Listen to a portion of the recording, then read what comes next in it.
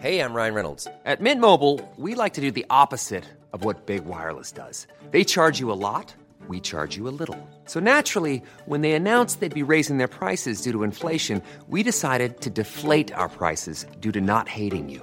That's right. We're cutting the price of Mint Unlimited from $30 a month to just $15 a month. Give it a try at mintmobile.com/switch. $45 up front for 3 months plus taxes and fees. Promo rate for new customers for limited time. Unlimited more than 40 gigabytes per month. Slows full terms at mintmobile.com. This episode is brought to you by Podcast Network Asia, powered by Podmetrics, the only analytics you'll ever need for your podcast. Sign up for free today. Visit podmetrics.co and use our code QUICKIEPH. Paalala, ang inyong mapapakinggan ay naglalaman ng temang maaaring makapagdulot ng takot, pangamba, at pagkabahala sa ilang mga nakikinig. Huwag magpatuloy kung kinakailangan. Ito ang Quickie PH Thirsty Listener Stories.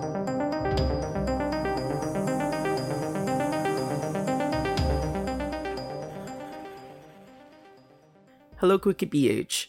Call me Dwayne. I'm currently in Melbourne. I love listening to your podcast kasi hindi ko ma-explain kung ano na-feel ko every time. Sometimes, I badly want to know what you want to say, what you want us to listen to. There's always this part na itinatago mo or hindi mo itinutuloy that makes me want to know more. Anyway, I'd like to share to you this story. Bale, we migrated here in Australia when I was 15 years old. Si mama kasi nag-asawa ng Australian, si dad. Divorce siya sa una niyang asawa. Meron siyang 2 anak na nakatira noon sa mother nila. Every weekend, pumupunta yung mga stepbrothers ko dito. Ang gagwapo nila. Yung isa, mas matanda sa akin ng 3 years, habang yung isa naman, 2 taon. Mas close kami ng bunso kasi nakakapaglaro kami, unlike yung isa. At 18, sa bahay pa rin ako nila dad nakatira. Yung mga stepbrothers ko, di na dumadalaw kay dad. Pero parang wala lang naman sa kanya. Kamukha ni dad si Van Damme, and at his age, maganda pa rin ang body niya. Siya nga nagko-coach sa akin pag nag-workout. Hindi alam nila mama and dad na gay ako at meron akong fubu na si Chase. Ang pakilala ko sa kanya every time na pupunta siya dito ay classmate ko since magkasing edad naman kami. And same kami ng school na pinapasukan. Gwapo si Chase, typical white Aussie at grabe ang sarap niya mag-rim. Ang haba at ang tulis ng dila niya. Uncut siya and malaki. And versa, kaya sarap na sarap ako sa kanya. Tipo niya daw talaga yung mga kagaya ko na average size lang. Laging may nangyayari sa amin sa room ko na hindi alam nila mama and dad. Akala kasi nila nag-study lang kami. One time, nagkaroon ng 2-day convention natin ng si mama. So, si dad at ako lang naiwan sa bahay. I asked them if I can invite Chase over and pumayag naman sila. That night, nanood kami ni Chase ng horror movie. Sobrang boring and comfortable ako sa side ni Chase. So, nakatulog ako. Pagising ko, wala na siya sa tabi ko. Tinignan ko siya sa CR sa may hallway, pero wala siya dun. Inisip ko baka pumunta siya sa kitchen para uminom. Pagbaba ko, naabutan ko si dad. Nakatopless siya.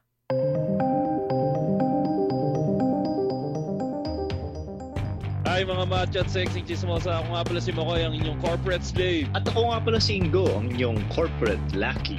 Nabalitaan niyo na ba yung pinakabagong chismis? Nandito na kami ngayon sa Podcast Network Asia. Oo nga, kaya samahan niyo kami sa longest running Ay, yung pinakamahaba? comedy podcast sa buong Pilipinas.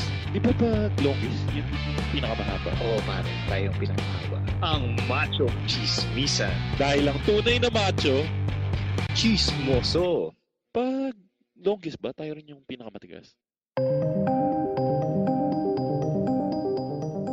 Pagising ko, wala na siya sa tabi ko. Tinignan ko siya sa CR sa may hallway, pero wala siya dun. Inisip ko baka pumunta siya sa kitchen para uminom. Pagbaba ko, naabutan ko si dad. Nakatopless siya. Hindi ko makita what's below him kasi nakakover yung table. But he's mooning. Super sarap niya tignan. Dahan-dahan, I walk closer.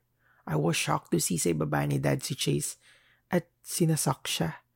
Hindi ko alam, naiinis ako, pero at the same time, horny dahil sobrang hot nila tignan. Few seconds later, I can already feel my erection. Pinafuck ni Dad yung bibig ni Chase. Ang hot nila. My heartbeat grew stronger. I don't know what to do. Nagpanggap ako naglalakad and nag-act surprised to see them, but they didn't stop. Ngumiti pa sa akin si Dad. Napaupo ako sa malapit na chair and gumapang papalapit sa akin si Chase. Hinalikan niya ako tapos he took off my shorts and started sucking me. Si Dad, ibinuko yung butt ni Chase. Tapos dinuraan niya. Then he started rimming Chase. Alam kong sarap na sarap si Chase dahil sa expression ng face niya. Ako, di pa rin ako makapaniwala na this is fucking happening. Dad then pointed his dick sa butt ni Chase and started fucking him. Seryoso, it's like a scene from a porn movie. Then Dad told me to stand and kiss him. I don't know what's with me, but I just obeyed him. When our lips are about to touch, nagising ako. Tapos Chase was in front of me, pointing his dick on my mouth and is asking me to suck it. I look around, Dad wasn't there. It was just a wild dream, so I did what Chase wants me to do. We're 69 and we fuck all night long. I hope you like my story and don't you dare stop this podcast. It's one of a kind. Thanks, Quickie PH. Thank you, Dwayne, for sending in your story. Nakakaaliw tong story mo. Nakarelate ako sa feeling na andong ka na tapos bigla akong magigising. Madalas ako nagkakaroon ng mga ganong panaginip. Nakakainis. Pero ang maganda sa'yo kasi andun may continuation. Andun si Chase. Actually, that kind of dream, although hindi mo biological father si Dad, is quite common. I remember Kodasers once had an episode about marrying your parents. Tas they discussed there a scenario where you're having sex and then suddenly napansin mo sa kasex mo na parang meron siyang traits na kagaya sa parents mo, ganyan. Sometimes, yung mga dreams na ganito, they are part of our subconscious feelings. It's not always sexual. It's just, marahil hindi natin alam na we're longing for some of the traits na nakasanayan natin, which is yun nga, yung kagaya ng mga traits na meron yung mga parents natin. We're longing for the love na ibinibigay nila sa atin. And unconsciously, hinahanap-hanap natin to sa mga karelasyon natin, sa FUBU, or sa mga, pwede rin sa, I don't know kung pwede, pero, oo subconscious nga So, pwedeng hinahanap-hanap din natin to sa mga ka-one night stand natin, ganyan. Or maging sa atin, hinahanap natin yung traits na yon, hinahanap natin yung traits na yon nila sa atin mismo. And it's normal at hindi natin dapat katakutan bagkus ay dapat nating i-analyze. Sa totoo lang, maganda minsang ina-analyze ang dream kasi according sa isang psychotherapist na si Pamela Stephenson Connolly, sa isang article from The Guardian, yung pag-analyze ng dream can be illuminating and healing kasi nakakatulong siya sa pag-surface ng unconscious thoughts na meron ka towards something. Kaya napaprocess yung feelings mo and nasasagot yung ibang questions na naglalaro sa isipan mo. Share ko lang yung madalas ginagawa ko every time na nanaginip ako. Lagi kong ginugoogle kung may ibig sabihin ba siya. It's not to get instant answers, but it helps me process my emotions and confusions towards that dream. Ayun, again, thank you so much, Dwayne, for sending in your story. Anyway, bago ako magtapos, gusto ko lang sanang linawin sa lahat ng nakikinig na ang Thirsty Listener Story segment dito sa Quickie PH ay isang safe space kung saan pwede nyo i-share hindi lang mga kwentong kalibugan, fetishes at kinks nyo, kundi pati if mayroon kayong mga stories patungkol sa relationship at buhay-buhay nyo, or simply mga gusto nyong i-share sa mga nakikinig. Hindi kami experts and we're not going to pretend that we are. Hindi kami nagbibigay ng mga payong medikal. We will always suggest to consult experts, especially if it's something na hindi talaga dapat namin tinatouch. Alam naman namin yung limitations namin Ang kaya lang naming ibigay ay oras para pakinggan at basahin yung mga storyang ipinapadala nyo sa amin. And if meron kaming mga experience and facts na kaya naming i-provide sa mga nakikinig, then we will give it. Naniniwala kasi ako and umaasa na sa ganitong paraan, sa ganitong spasyo, naliliwanagan yung ilan na curious pa rin until now na okay lang palang pag-usapan ng sex. Ayos lang pala itong nararamdaman ko towards someone na kaparehas ko ng gender.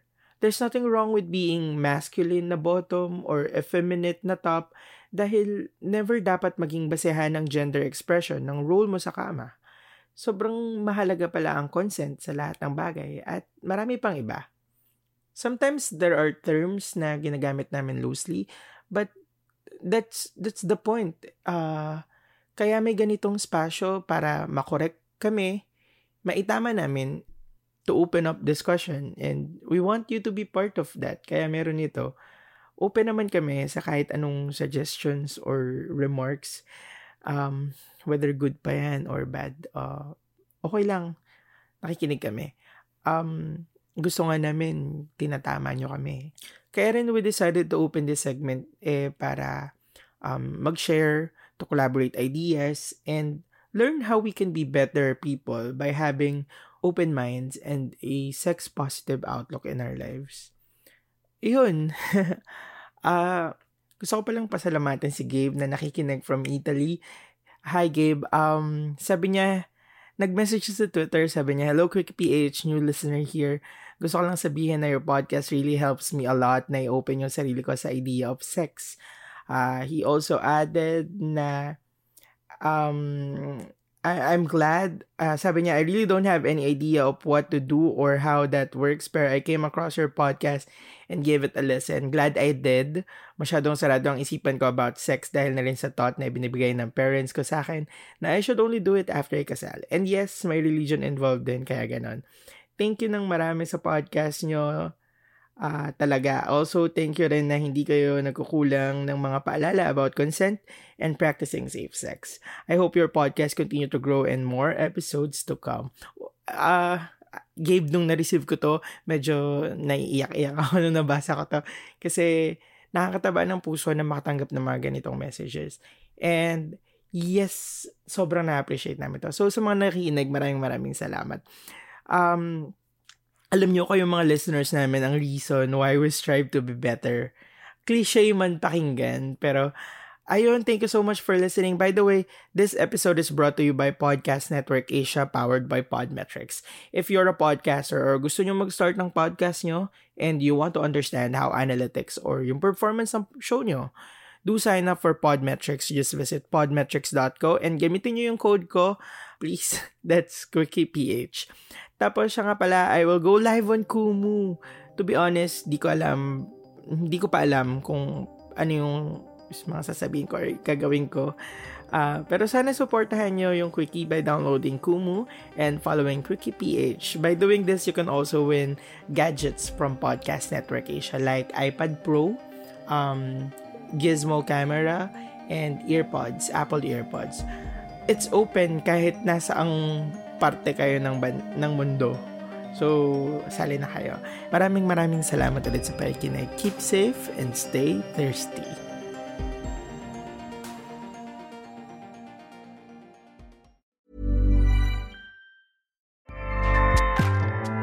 Acast powers the world's best podcasts.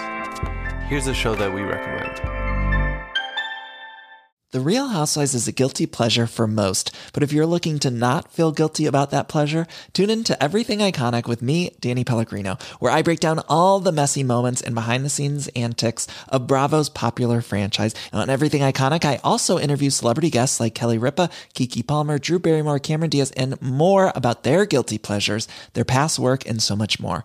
So if you're pop culture obsessed and find yourself watching way too much reality TV like me, tune in to Everything Iconic with Danny Pellegrino, wherever you listen to podcasts. Acast helps creators launch, grow, and monetize their podcasts everywhere. Acast.com.